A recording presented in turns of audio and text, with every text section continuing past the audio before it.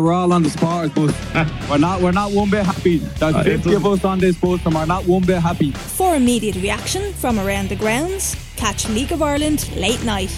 Every Friday, 10 p.m. on Twitter Spaces. Follow @OffTheBall. The latest sports news in a bite-sized podcast, the OTB Lunchtime Wrap. Good afternoon, I'm Philip Egan and welcome to the OTB Lunchtime Wrap for a look at today's sports news on Thursday the 9th of June. Republic of Ireland manager Stephen Kenny doesn't believe the rest of the Nations League campaign is all about avoiding relegation. The boys in green are bottom of the group after last night's 1-0 defeat to Ukraine, which came off the back of Saturday's 1-0 loss away to Armenia. Ireland plays Scotland in Dublin this Saturday and then go to Poland next week to play Ukraine again. And they also have games against Armenia and Scotland later this year. So Kenny says there's still plenty to play for. We've 6 points to play for in these two games. We've 12 points to play for, in fact. So it's premature to suggest that.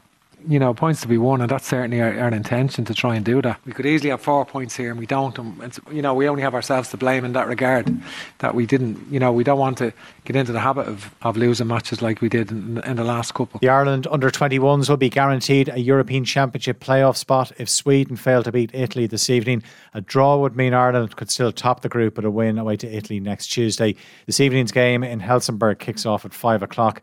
Northern Ireland continue their Nations League campaign away to Kosovo tonight. That game starts at 7:45. At the same time, in the Women's National League, DLR Waves are at home to Bohemians. The chief of the Paris police force has apologised after Liverpool and Real Madrid supporters were tear-gassed ahead of the Champions League final. Didier Lallemans told a parliamentary hearing in France the security operation was a failure. French authorities have blamed the delayed kick-off last month on fans trying to enter the stadium with fake tickets. UEFA is carrying out an independent review of the circumstances. The Premier League suspended its deal with Russian broadcaster Match TV over the country's invasion of Ukraine.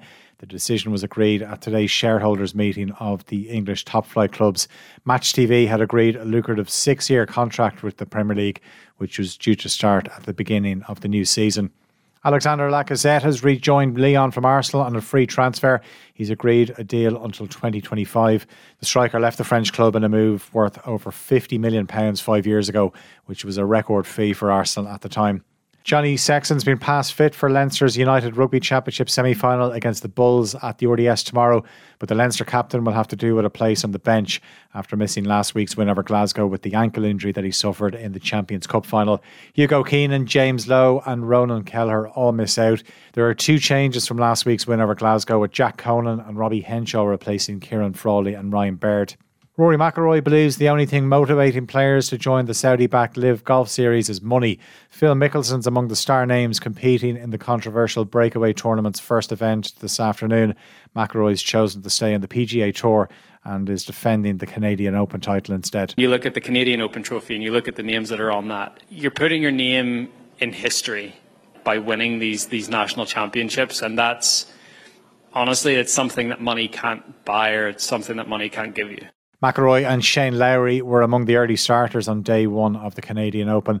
The controversial Saudi-backed Live Golf Series gets underway at 2 o'clock. For more on these stories and the rest of today's sports news, you can listen to Off the Ball tonight. As always, you can tune into News Talk from 7 o'clock or listen on the OTB Sports app.